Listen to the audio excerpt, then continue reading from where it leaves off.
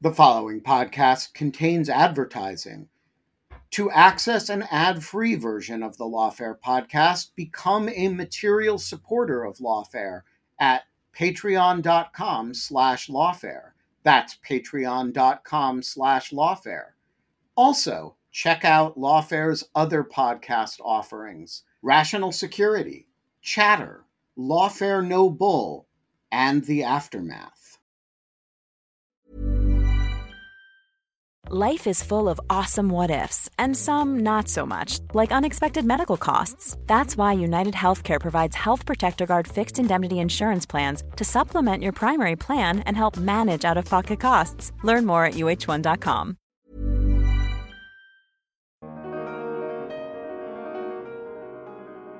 18,000 people could be evacuated day by day over the summer with just one or two flights a day.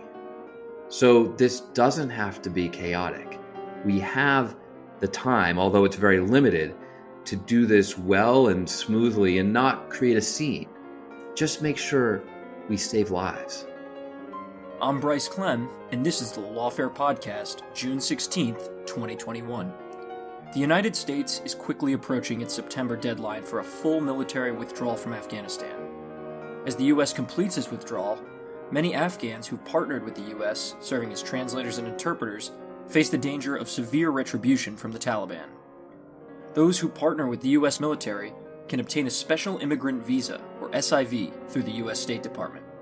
But many lawmakers and veterans groups are concerned that the U.S. is running out of time to approve SIVs for its Afghan partners. To help make sense of it all, I sat down with Congressman Seth Moulton, a representative from Massachusetts who served as a Marine infantry officer in Iraq, and who is also a member of the Honoring Our Promises Working Group, a bipartisan group of lawmakers calling on the Biden administration to protect the U.S.'s Afghan partners. Congressman Moulton and I were joined by Matt Zeller, a Truman Center Fellow and host of the Wartime Allies podcast, who served as a combat advisor with Afghan security forces. He is also the co-founder of No One Left Behind, a veterans organization that provides services to former Afghan and Iraqi interpreters who resettle in the United States. We covered a range of issues, including the risks that current and former U.S. partners in Afghanistan face, the obstacles in the SIV process, and a potential evacuation of U.S. partners to Guam. It's the Lawfare Podcast, June 16th, Representative Seth Moulton and Matt Zeller on securing visas for U.S. partners in Afghanistan. So, Congressman, I want to start with you. The U.S. is set to complete its full military withdrawal from Afghanistan by September. Why is this issue of Afghan SIVs for U.S. partners so important at this moment? Because the lives of our friends and allies are on the line. These are people that we promised to take care of. When young Marines and soldiers on the ground in Afghanistan, just like those of us who were on the ground in Iraq, said to these Afghans, put your life at risk to work for us because we have your back. We're doing a good thing for your country. And we know that you're risking your lives, not just for Afghanistan, but for America. But if you do that, we'll protect you. We'll make sure that the Taliban doesn't come and kill you or your families. And that's a promise that we're going to have to make in the future, in other conflicts down the road. When young Americans need the help of allies on the ground, they're going to say, trust us because we're the United States of America. We're the U.S. Army. We're the United States Marine Corps. We will have your backs. And in that future conflict, if people look to Afghanistan and say, oh no, we don't trust America because you left your Afghan friends to die, that will be not just a permanent stain on our reputation as Americans. It will be a massive national security risk because we need friends and allies all over the globe.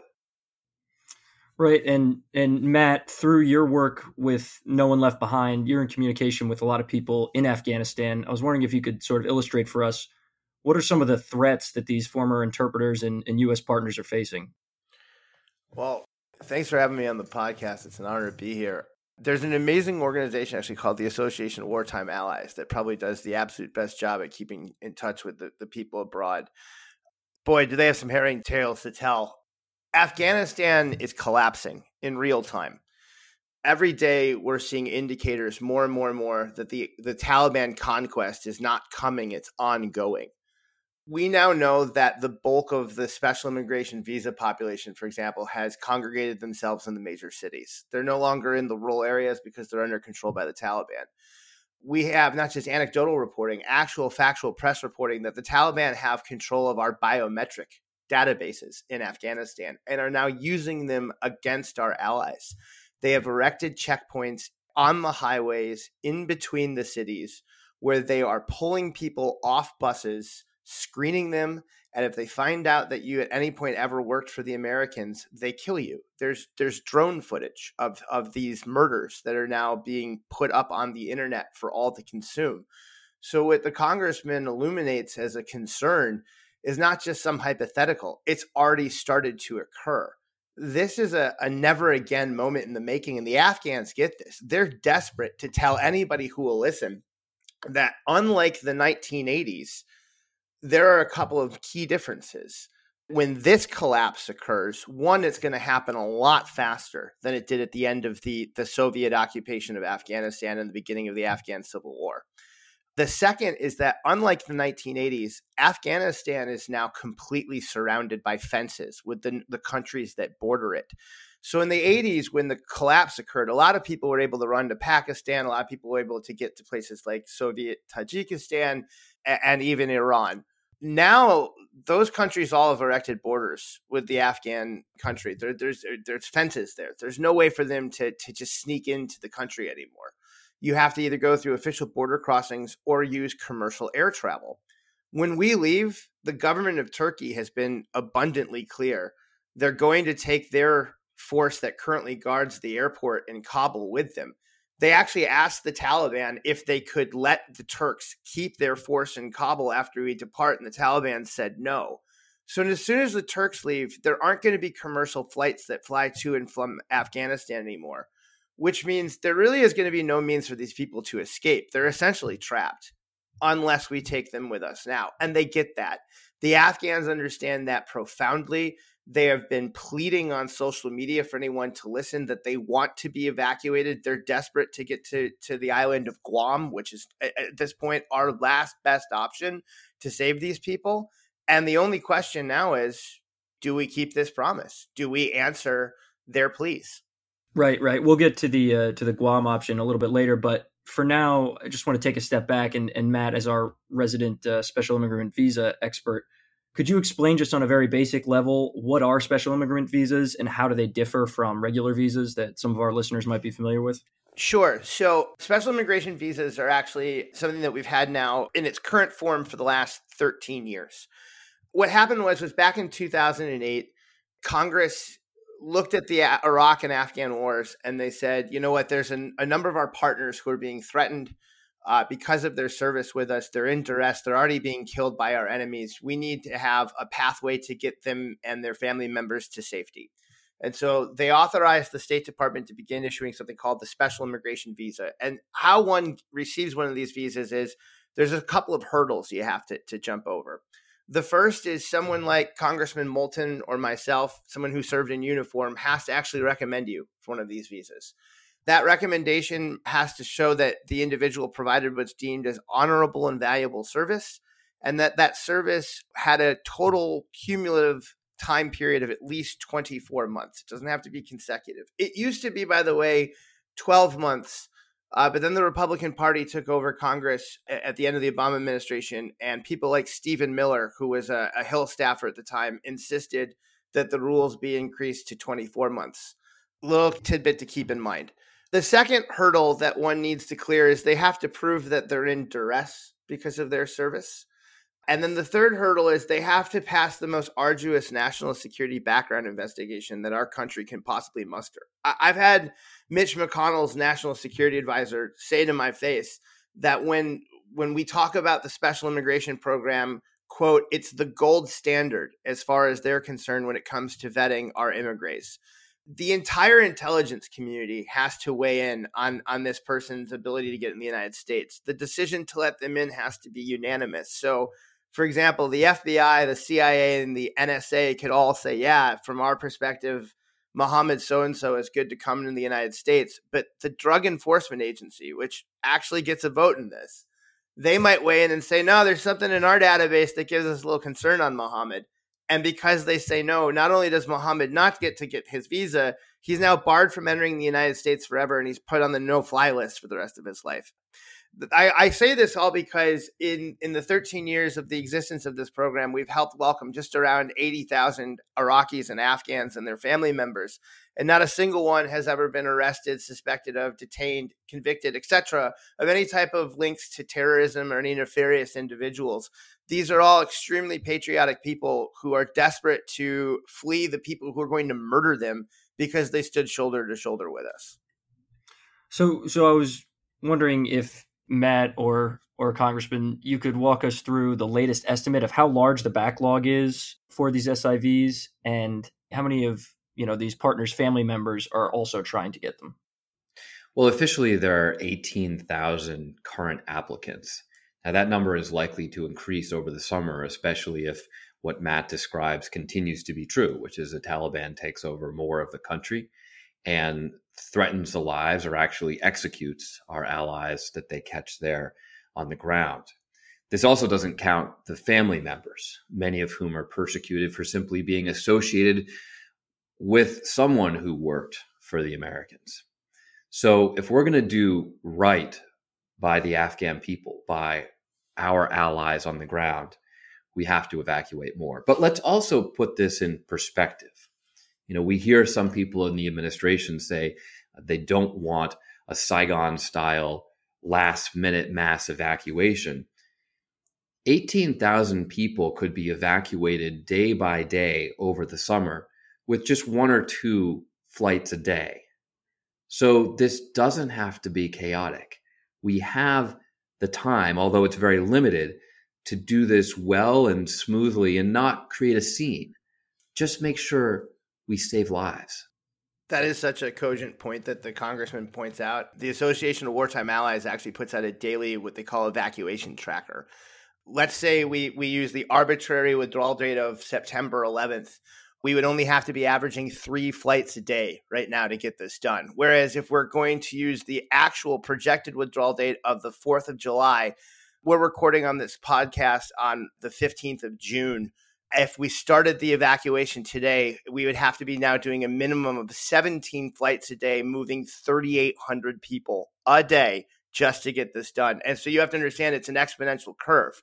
So every day now that passes between now and just the 4th of July, it's at least an additional flight or 2 flights a day. And that only is going to get more and more difficult as time goes on. If this gets down to, 1 week remaining, you're talking about almost 100 flights a day in some cases. So the congressman's right. If we did this very, very methodically with a much more longer runway, we could easily achieve this. It would not be chaotic and Saigon-like. Right. But let's get back to special immigrant visas for the moment. Congressman Moulton, I'm wondering, in your view, what should Congress be doing about that issue specifically? The evacuation plan, some would say, is pretty much in the hands of the administration at this point. Well, of course, Congress should increase the numbers for special immigrant visas. I mean, that's something that I've been advocating for years, and we have a fight about it every single year when we have the defense bill. So that's a no-brainer. It's something that has support on both sides of the aisle, mainly from veterans. Of course, there are anti-immigrant forces in Congress who fight us on this every year. But the bottom line is that it's an almost irrelevant discussion at this point. We don't have time for the special immigrant visa process. That can play out in a place like Guam, where we have the luxury and safety to take our time processing these immigrants one by one. What we need now is an evacuation. That's what will save their lives. Right. And you wrote a letter to the Biden administration with the Honoring Our Promises Working Group, a bipartisan group, where you outlined sort of what you just said right now. I'm curious if you've gotten any updates on any evacuation planning to Guam. No, we haven't gotten any updates. We're already behind the curve. And I sent the letter on June 4th calling for an evacuation. That was 10 days ago now, and we haven't heard anything. We have fewer than 100 days until our stated withdrawal date. So we don't have any time to waste. Are there any other actions? This is open to either you, Matt, or the congressman. Are there any other things that the Biden administration has been doing? I think they added 50 staff in Washington, D.C. to expedite the processing of applications. I mean, what are your thoughts on those moves? Look, I know that there are people in the Biden administration, veterans in particular, who understand the urgency of this situation, who understand that there are lives on the line right now in Afghanistan, but also get the fact that this will have major implications for our national security in the future, for our ability to find allies when we need them in some future conflict. But the bottom line is that they're not moving quickly enough. I don't know why the administration writ large can't make this a bigger priority, because I know there are voices, not just in Congress, but from within the administration who are stressing this. But we've got to do more. To echo the congressman's point, this is an administration that touts itself as a profound defender and champion of human rights. And the congressman and I both know the people within the administration, and they're exactly that. They are profound defenders and champions of human rights. And they do tout and want to, support and espouse bipartisan solutions. Well, the congressman has done just that. I can't think of another issue in which some of the folks who have signed on to these letters, particularly in the Senate, agree on anything. Two of the Senate signatories to this process are Senators Ron Johnson and Patrick Leahy. I don't know of another issue that they're on, agreement with. There's a coalition now of massive number of veterans organizations, to include people like the Student Veterans of America, who barely ever get politically involved in issues like this. But as their leader said, this is just one of those never again moments where you got to stand up and do the right thing. You've got human rights organizations, faith-based organizations. There's a massive coalition of people screaming, get them to Guam. And the only person that's missing in action is the president. It's mind-boggling. I think yesterday on one of the Sunday morning talk shows, Secretary Blinken was asked about this, and he said evacuation was the wrong word to use in trying to get out U.S. partners. I'm curious for both of your thoughts on that. I don't care what word they use. I mean, get over the semantics here. An evacuation is what's needed. Make it happen, and you can use whatever press plan you want. Everyone knows therapy is great for solving problems, but getting therapy has its own problems too, like finding the right therapist, fitting into their schedule, and of course, the cost. Well, BetterHelp can solve those problems. It's totally online and built around your schedule. It's surprisingly affordable too. Connect with a credentialed therapist by phone, video, or online chat, all from the comfort of your home. Visit BetterHelp.com to learn more and save 10% on your first month. That's BetterHelp, H-E-L-P. Cool fact, a crocodile can't stick out its tongue. Also, you can get health insurance for a month or just under a year in some states. United Healthcare short-term insurance plans, underwritten by Golden Rule Insurance Company, offer flexible, budget-friendly coverage for you. Learn more at uh1.com. I completely agree. It's the scary thing is that he knows that his own embassy has closed in Kabul because of COVID. They shut down on Friday, and they've shut down indefinitely. And the last time they shut down due to COVID, they stopped processing visas for a year. The Congress is right. The semantics don't matter. You either get them to Guam or they're going to die. Well, let's talk about some of the obstacles, COVID being one of them, of an actual evacuation plan to Guam. I'm curious, what other obstacles are there? Well, first of all, let's just put this in context here. I mean, Guam isn't necessarily the only place in the world where this can happen, but we've just done evacuations to Guam before. In 1975, we evacuated 140,000 Vietnamese to Guam for their visa processing. In 1996, we evacuated a couple thousand Kurds to Guam. And importantly, the people of Guam, under the leadership of their representative, are ready to accept these Afghan immigrants. Now, it took some work on Congress's side of things to make sure that that was the case, because initially, when the idea for this plan came up, there was resistance among people in Guam. They were concerned about COVID. They were concerned about having this many Afghans come to their country. But heroically, the representative of Guam said, no, this is the right thing to do. I'm going to go convince my people, my constituents, that this is the right thing to do for our national security. He even told a moving story about how one of his family members had died serving in Afghanistan. And he said, this is what he would want us to do. So Guam is a good option because it's tried and true. And the representative to Congress from Guam supports it. He did make a special request, though, that we ensure a vaccination plan so that COVID is not a problem. And he said it's okay if we get them to Guam first and then vaccinate them when they arrive. Of course, we could also vaccinate them right now on the ground in Afghanistan.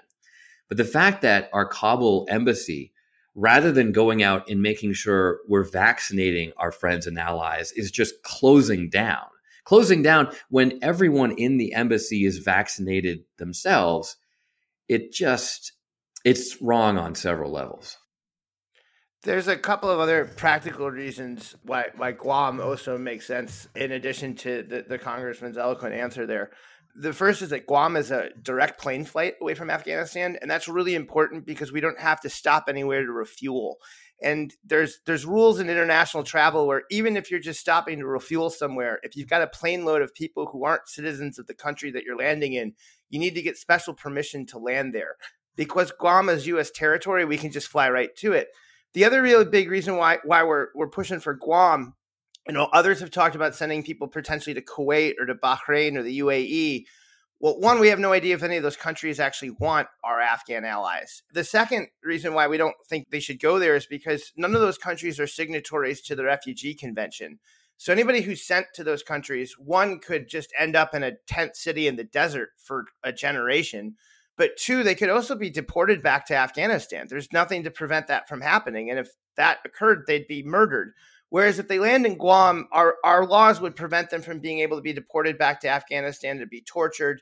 Our immigration system functions more efficiently in Guam. And actually, I'm talking to the governor's office tomorrow, in Guam, along with the Chamber of Commerce. And what we've been told is, thanks to as the congressman pointed out, the leadership of their delegate now, the island has seized an opportunity. Guam's economy is been pretty much decimated by COVID. It's dependent on tourism. And so their hotels are currently sitting vacant. The other thing is that the economy's unemployment rate hovers right now around 20%, and most people are surviving off of federal assistance that's going to expire come September.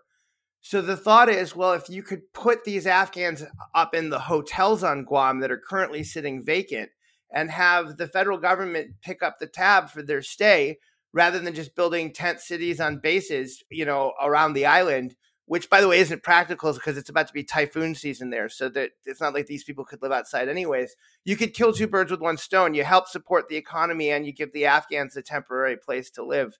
There's just, for a lot of reasons, it really, Guam seems to be the place that makes the most sense. And from a personal standpoint, I hope we can make it happen because I served with the Guam National Guard in Afghanistan, and the 368 were some of the finest soldiers I've ever had the honor and privilege of working alongside. And I know that having stood alongside shoulder to shoulder with these people and how well they represented their island, that the island stands ready to take care of these people now, and they want it to happen. So the U.S., as it's continuing its withdrawal, which by some reporting is actually happening a little bit ahead of schedule, I'm just wondering, would there even be any infrastructure to implement an evacuation plan if this doesn't start happening sooner? Well, the bottom line is there needs to be, because look, a mass evacuation might look bad, but I guarantee you a mass slaughter looks worse. And so if we need to delay the withdrawal of U.S. troops to make this happen, then that's what we should do. And I guarantee you the troops on the ground in Afghanistan will agree with that. Look at how many veterans from all different political persuasions back here in America are saying that we need to do this. We just need to make this happen. Yeah, we're not going to reinvade Afghanistan to save these people. I mean, the congressman's right. The political reality is even if it got down to 100 people in Afghanistan as a residual force, and then it just took months to remove them because we spent a greater time evacuating our Afghan allies, that's more politically tenable to push the withdrawal date out than it would be to think of it this way. Think of the headlines. American soldiers leave Afghanistan, then the slaughter really starts, right? Then what we've all been warning about really kicks off. And the question now becomes is, well, how do you save these people? And the actual reality at that point is you've got to send in combat forces to secure landing zones to do it all over again, which means more Americans could die. You're going to have, violence and casualties on the ground on both sides. Nobody wants this. That's not a politically tenable reality. You don't then see the headlines, Biden orders 82nd Airborne back into Afghanistan to secure airfields to save Afghans. That's not going to occur. If we don't take these people with us as we leave, we've signed their death warrant. I mean, this is the mistake that we made in Iraq. We withdrew so quickly that we had to send the troops back in to re-invade, to fight battles that we had already won. We absolutely cannot repeat that mistake in Afghanistan. The Washington Post, as of this morning, just announced that the Biden administration has admitted they have no air logistics package planned to support or defend our Afghan partners after we leave, meaning they're not going to use airstrikes to defend the Afghan military. And the Afghan military is holistically dependent on us for their gasoline. They're going to run out of gas within days after we leave. And their air dominance is what right now allows them to have any type of superiority on the battlefield. And if what is press reporting is true, that the Taliban have been buying up surface-to-air missiles from Russia, the Afghan nascent Air Force, which is a couple of helicopters and planes, is going to be knocked out of the sky within a matter of weeks. So outside of direct partners of the United States, there may be many other Afghans who sort of sympathize with the United States or would otherwise be at risk if the Taliban were to take back the country, but they aren't even eligible for any of these SIV programs. I'm wondering, for both of you, are there any legal avenues available for these people, and what steps should the United States take for them? Yes, we're looking at expanding eligibility here in Congress. But once again, this is a place where the administration just needs to come in and do the right thing through executive action. They have the authority to make this happen. When we evacuated from Vietnam, we didn't just take the people who worked for us directly. We took their family members. We took as many people as we felt were at risk. It numbered 140,000. We're talking about a fraction of that from Afghanistan. And look at what those Vietnamese Americans have done over the last 40 years. They've been vibrant parts of our communities, our cities and towns all across America. So many friends of mine have relatives who were evacuated from Vietnam by the United States. They're some of the most patriotic Americans I know because they saw America do the right thing. This is one of those moments that we will look back upon for decades to come. And we'll either say we did the right thing or we left our friends and allies to die. The interesting thing about that Vietnam evacuation is that it wasn't planned. It just happened. And that's the thing that keeps terrifying me, is that we got lucky in Vietnam. Let me explain. We had an ocean to work with. Most of those 140,000 people were put on boats, and they were put on boats by a guy named Dick Armitage, who was a Navy SEAL, who was back as a contractor working in the docks in Saigon, who saw a crisis in place and just said, no, we're going to start loading as many people onto every ship as we can. And he had no authority to do any of this. There's a great documentary about this effort called Last Days in Vietnam. And what you realize in watching this documentary is that none of this was planned. It was just Americans rising to the occasion, trying to do the right thing. Afghanistan doesn't have an ocean to work with. It's landlocked. So this is why there's such desperation here, is because I want, as the congressman so eloquently put, that Vietnamese diaspora has been one of the most successful and proudly American. And I'd love to be able to say that about this coming Afghan diaspora. But the reality is that, it feels like we're watching a train crash in action, in which we all can agree that the train is going to derail and there's nothing we can do to stop it. But that while that train derails, it's also going to run into a village. And we can evacuate the village if we do it right now, but not if while the train's derailing. Well, the train's Afghanistan, the village are these interpreters. And it doesn't seem to be, again, you've got Congress doing all the right things. You've got the American government functioning as exactly as our founders has intended. The citizens brought an issue to government. The government is now trying to respond.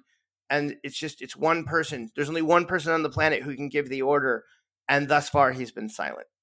I mean, the way that you both portrayed this issue so far, it seems like is the only thing really just like a bureaucratic hang up on this, or I'm curious what is really stalling it. I mean, it really is a bureaucratic hang up, but it's become a moral hang up. And that's why it's so important that the administration acts. We've done as much as we can do in Congress. I mean, I hate to say that because you'd like to say there's always more, but this is out of our hands now. We can fix the SIV process. We can tinker with resolutions and more letters from bipartisan groups. We've already done all that. It's time for the administration to just tell DOD, evacuate these people because they are our friends and allies. It is the right thing to do. They are going to get executed, and that's going to be terrible for us and for our national security, not to mention the press that comes out of it. So I don't quite understand why it's so difficult just to give this order. I want to jump in here and ask, it wasn't really a secret that the U.S. was planning to withdraw from Afghanistan from the February 2020 deal that the Trump administration signed with the Taliban, and President Biden, said we're going to begin our withdrawal on the date that was signed in that deal. I mean, was there just no planning done for this beforehand? The Trump administration did nothing. They didn't seem to have a single plan in place for this withdrawal that President Trump insisted on himself. So there's a lot of blame to be put on the Trump administration. But, when you're in the military, you just have to take responsibility for the situation as it is on the ground. And you can't waste time complaining about how you got there or whose fault it was that led you to this place. You just have to say, nope, this is my responsibility now, and it's going to be on my shoulders to fix it. And that's what the Biden administration has to do. And whether they like it or not, a lot of the blame for this is ultimately going to be put on them, whether it's fair or not, because they are managing the actual withdrawal.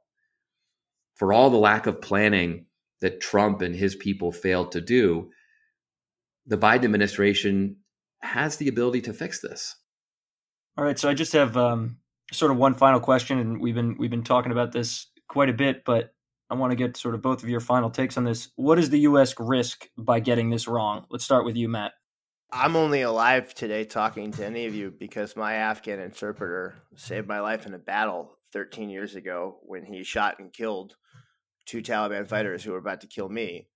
He'd be the first person to tell you that the reason why he was standing next to me at my time of need was because he believed that the American people kept their word and that we were honorable people who could be trusted.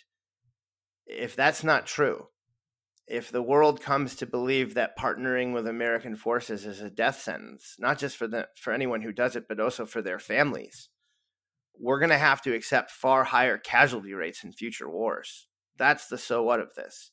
We either, in addition to preventing a never again moment, which has been something that has been talked about my entire life, about how that's an obligation that we have as people, is to leave what we've been given better than we found it, and to prevent never again moments from occurring, because they're supposed to be humanity's learning lessons and turning points, right? Well, here it is. It's a never again moment in the making. We can save these people. We have the technology. We have the capability. We even have the military saying that they want to get it done and they can get it done. And you've got, thanks to people like Congressman Moulton, you've got an entire Congress now saying, yep, we're going to figure out a way to pay for this. We're going to authorize it. Go out and do it. We have everything in place to prevent a never again moment. The question is now, do we have the courage and conviction to do the right thing? I hope we do. Because if we don't, then it's going to mean a lot more Americans are going to die in future wars. And that means that we'll have failed not just our Afghans, but we'll have also failed ourselves. That's the point. Matt said it so well that a lot of people just don't seem to get. This isn't just about Afghan lives. It's about American lives too. It's about the lives of young Americans in future wars who will have to try to get allies to work with us. These Afghan friends and allies who were in the fight with us, they risked their lives not just for Afghanistan, but for America. By failing them now, we're risking not just these Afghan lives, but American lives too. That's why the stakes are so very high. All right, we're going to leave it there. Thank you both so much for joining me. All right, thank you, Bryce. Thank you. The Lawfare Podcast is produced in cooperation with the Brookings Institution. Please share the Lawfare Podcast and give us a 5-star review on iTunes. Go to thelawfarestore.com for brand new Lawfare pens, lanyards, t-shirts, and socks. The podcast is produced and edited by Jen Patia Howell, and your audio engineer is Ian Enright of Goat Rodeo. Our music is performed, as always, by Sophia Yan. Thank you for listening.